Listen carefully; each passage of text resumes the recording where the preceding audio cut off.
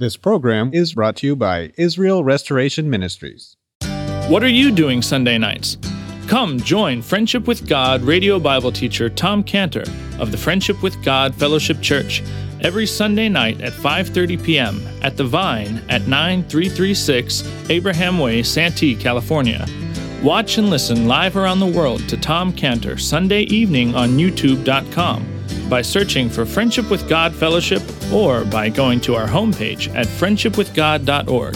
That's friendshipwithgod.org. Welcome to Friendship with God with our Bible teacher, Tom Cantor. Today's message and previous messages can be listened to or downloaded for free at friendshipwithgod.org. That's friendshipwithgod.org.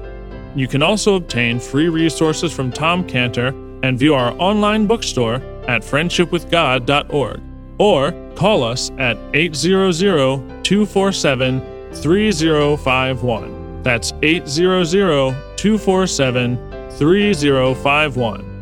Tom Cantor also has a daily devotional verse that comes out each day by email and on Facebook.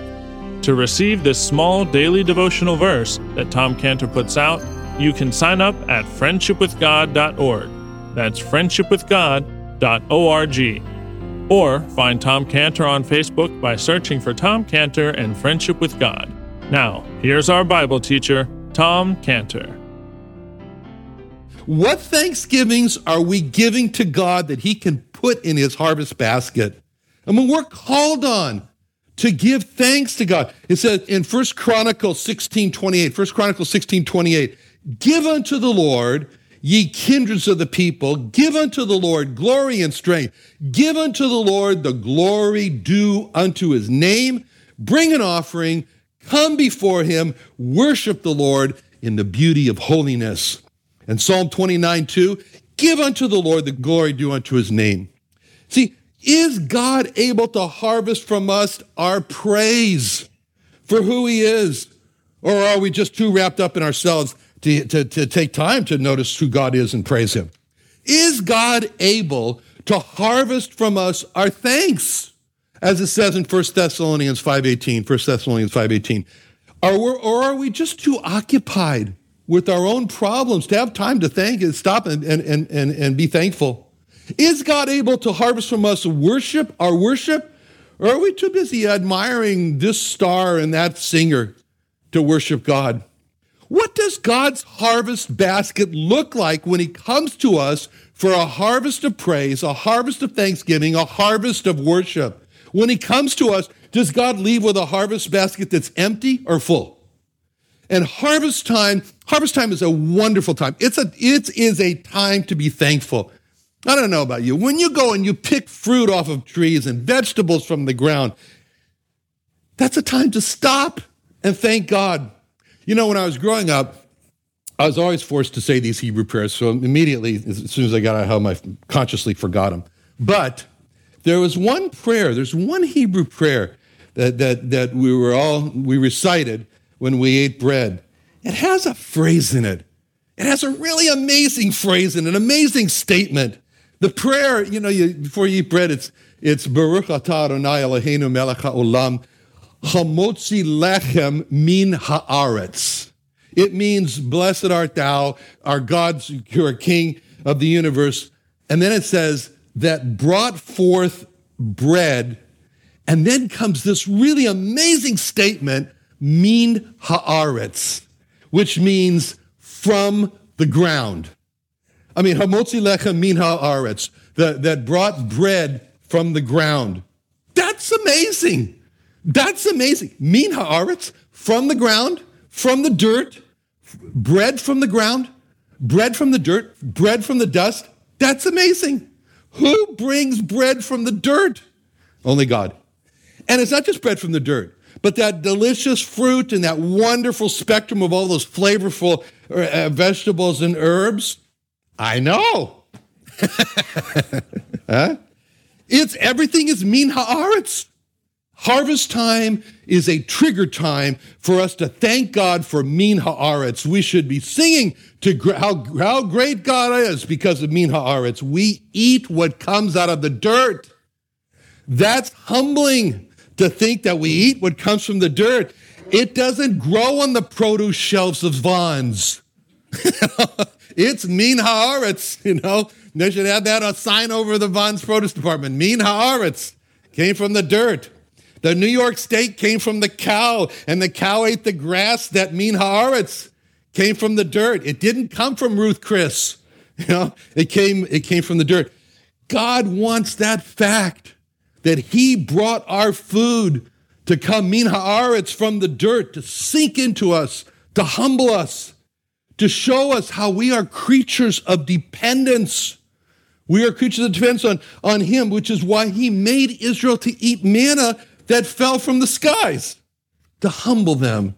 He said in Deuteronomy 8:2, he says, and thou shalt remember all the way that the Lord thy God led thee these 40 years in the wilderness to humble thee and to prove thee and to know what was in thine heart, whether thou wouldst keep his commandments or no. And he humbled thee and suffered thee to hunger and fed thee with manna which thou knewest not, neither did thy fathers know, that he might make thee know that man doth not live by bread alone, but by every word that proceedeth out of the mouth of the Lord doth man live.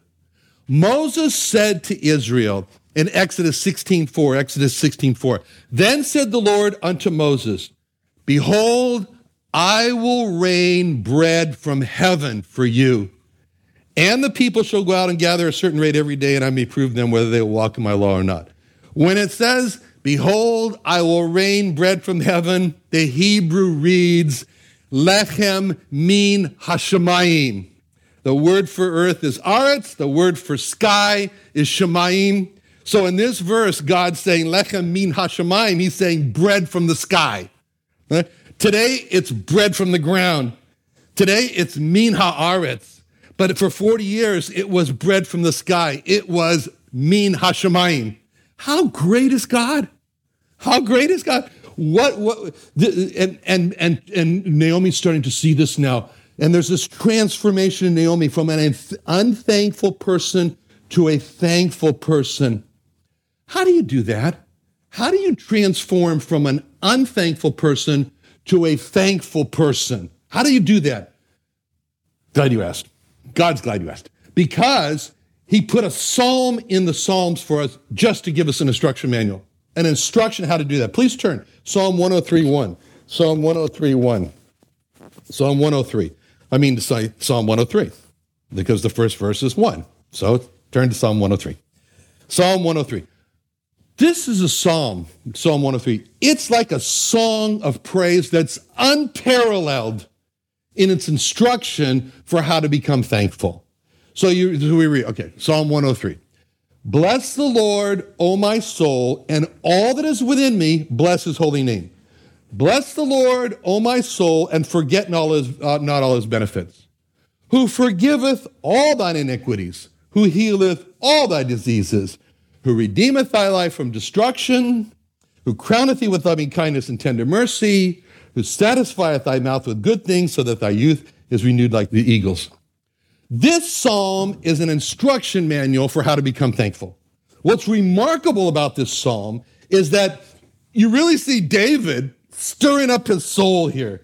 He's going to stir up his soul to think about the goodness of God and to give thanks. There's no complaint in this psalm. He's not expressing any sorrow in this psalm. There's no selfishness in this psalm. It's just a process of going from being unthankful to thankful. It's just a process of becoming stirred up to be thankful. And the verses in this psalm are like David is just standing under a waterfall of thanksgiving. Reminds me of a picture, on our last trip, the Creation Museum had to the Grand Canyon. There's this one picture of Jason Payne standing under this waterfall, during there, and the water's just crashing over Jason's head. That's what this psalm is. This psalm is like that. The first step to becoming thankful is given to us in verse 1. Bless the Lord, O my soul, and all that is within me, bless his holy name. When it says, bless the Lord, that's the starting point of thanksgiving. The starting point of thanksgiving is not to thank God for what he has done. It's to thank God for who he is. See, bless the Lord, bless his holy name. This is not a float. This isn't something we just float into. We don't just wait until, I feel thankful today. No. This is an engagement, getting into a gear of all that's in us. When he says, oh my soul, when he says, bless the Lord, oh my soul, he's saying, I have to engage all my thoughts. I have to engage all my emotions.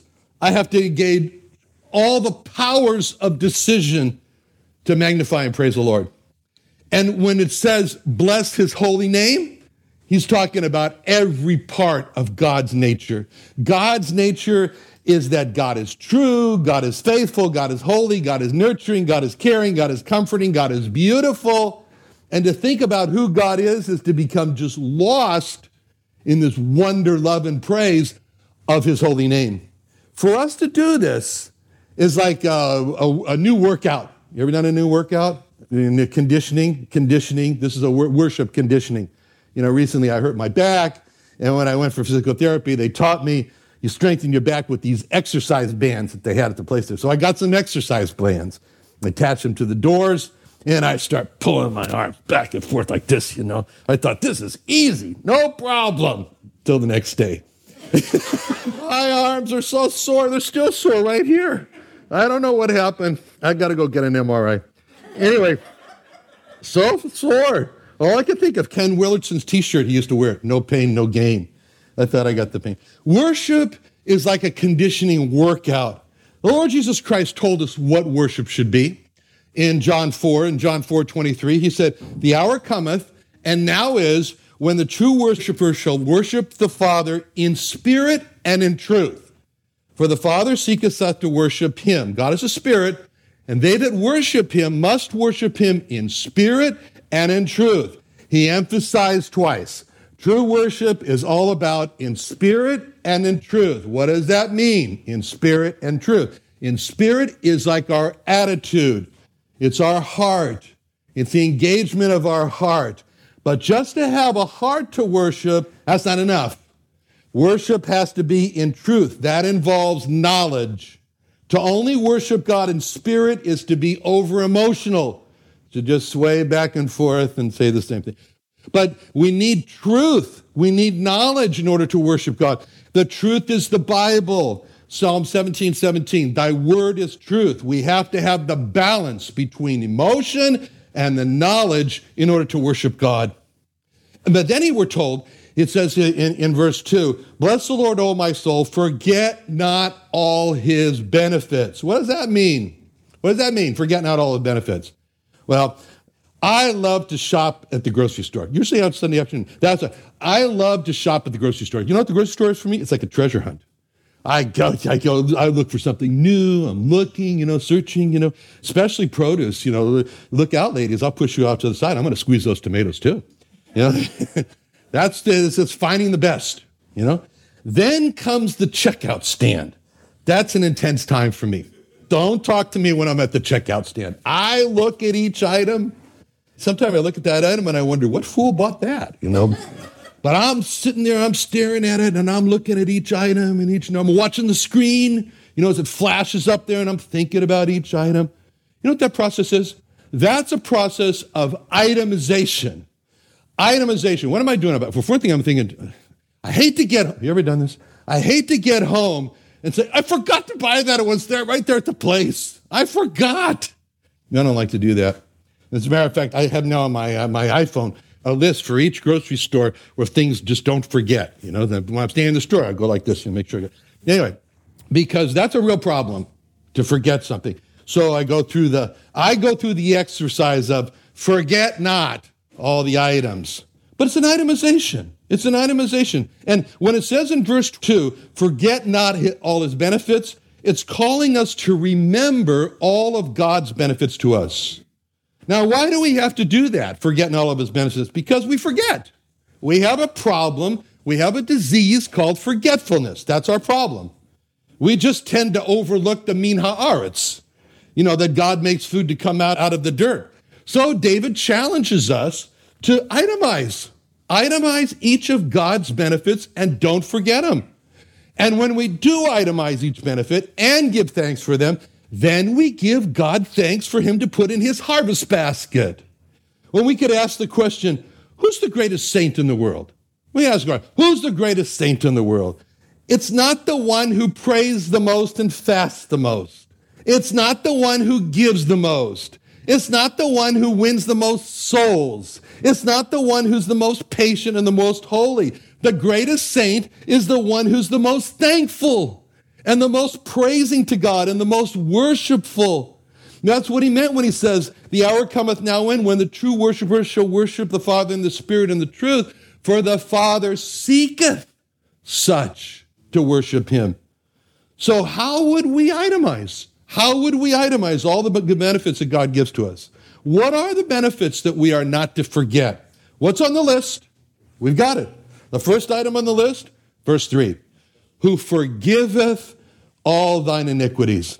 The first word is who. Who forgiveth? When we read the word who, we ask the question, who? All right? It's very elementary. Who is the person who forgave all our sins? The Bible is clear as to who the person is that forgives our sins. The person who forgives all our sins is the Lord Jesus Christ.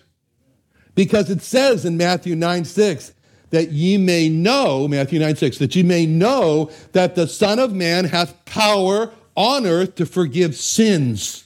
It says in Acts 5:31, him, the Lord Jesus Christ, hath God exalted with his right hand to be a prince and a savior, for to give repentance to Israel and forgiveness of sins.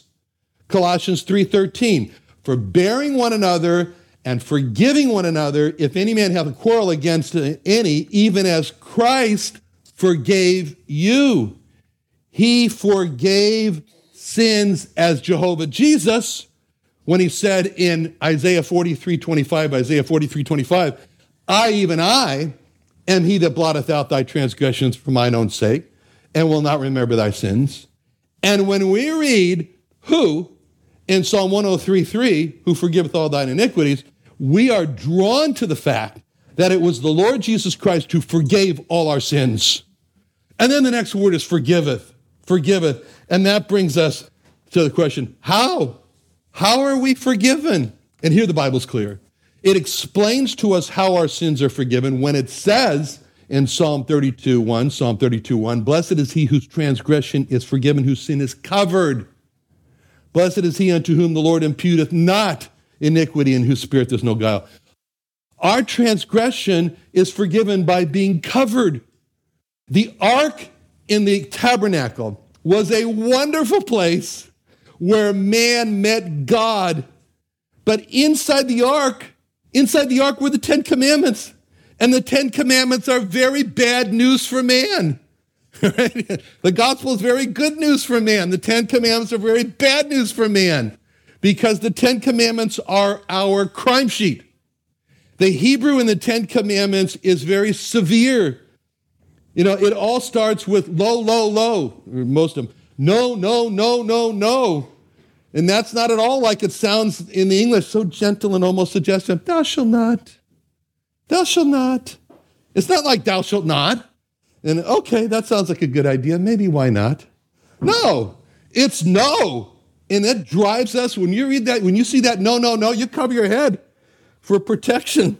You're in a firestorm. You know, if I ever put up a copy of the Ten Commandments someplace, I'm going to put right next to it Psalm 103:3, who forgiveth all thine iniquities. But in the ark, there was the Ten Commandments.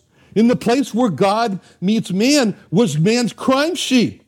But over those Ten Commandments was the lid of the ark, and by the lid of the ark were the horns of the ark, and those horns were covered with blood. We are forgiven by having our sins covered with the blood of the Lord Jesus Christ. Blessed is the man unto whom the Lord imputeth not iniquity. The word imputeth is chashav, and it's the same word translated as counted. About Abraham, he believed in the Lord, he counted it to him for righteousness. Chashav means weave. When we described before Betzalel Oholiab, when they wove the curtain for the tabernacle and they wove in those colored threads, they were chashaving.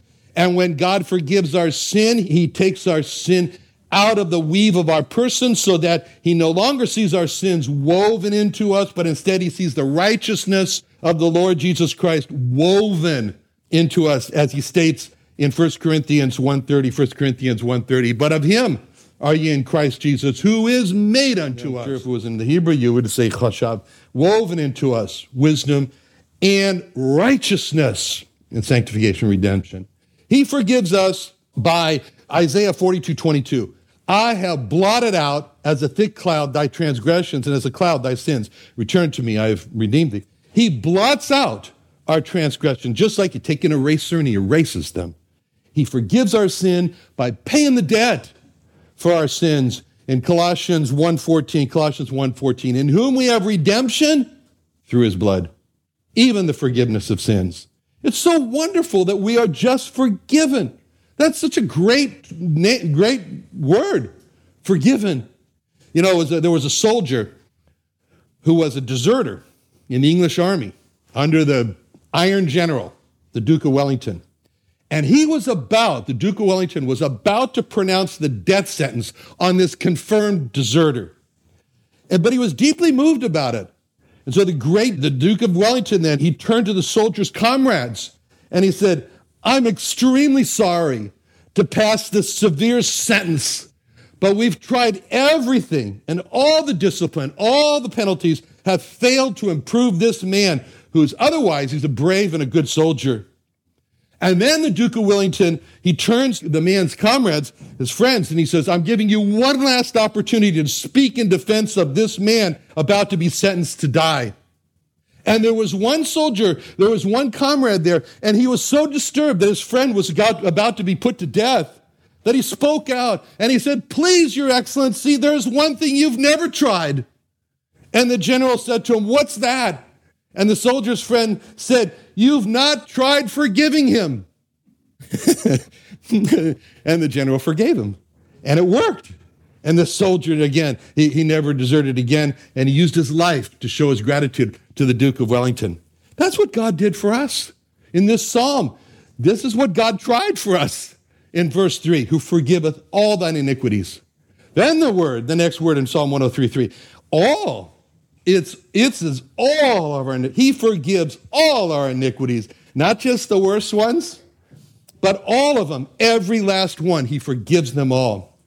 Then it's the word thine iniquities. That drives it home to us. That's personal. Those are the ones we are 100% responsible for, which is all of them. He became our personal Savior when he saved us from our personal sins. He forgave us of our sins, what we have done, what we did, and it drives home that no one can be saved unless they own up to the fact that he is responsible and him alone for the horrible acts and thoughts and words that he is worthy of being sent to hell for all eternity without the possibility of parole. So the benefit, who forgiveth all thine iniquities, that's foundational to the rest of all the benefits that are itemized below. And the question is, are you sure you've been forgiven? As you sit here right now in this room, are you sure you've been forgiven? Do you have the peace in your soul of a pardoned life? Can you personally itemize this blessing on your list of being forgiven in your life? Because without forgiveness, nothing else can follow on the list. Another wonderful day studying the Bible with our Bible teacher Tom Cantor here on Friendship with God. Don't forget that today's message and previous messages can be listened to and downloaded for free at friendshipwithgod.org. That's friendshipwithgod.org. You can also go online to find free resources from Tom Cantor and our online bookstore at friendshipwithgod.org. You can also find Tom Cantor on Facebook, and you can also go to friendshipwithgod.org to sign up for his daily devotional. Tom Cantor is also the founder of Israel Restoration Ministries. You can visit that website at israelrestoration.org. You can write to Tom Cantor at P.O. Box 711330, Santee, California 92071. That's P.O. Box 711330, Santee, California 92071. Or email Tom Cantor at tomcantor@friendshipwithgod.org. That's tomcantor@friendshipwithgod.org. For more information about Tom Cantor and Friendship with God and Israel Restoration Ministries, call us at 800-247-3051. That's 800-247-3051. What are you doing Sunday nights? Come join Friendship with God radio Bible teacher Tom Cantor of the Friendship with God Fellowship Church every Sunday night at 5:30 p.m. at The Vine at 9336 Abraham Way, Santee, California. Watch and listen live around the world to Tom Cantor Sunday evening on YouTube.com by searching for Friendship with God Fellowship or by going to our homepage at friendshipwithgod.org. That's friendshipwithgod.org. This program is brought to you by Israel Restoration Ministries.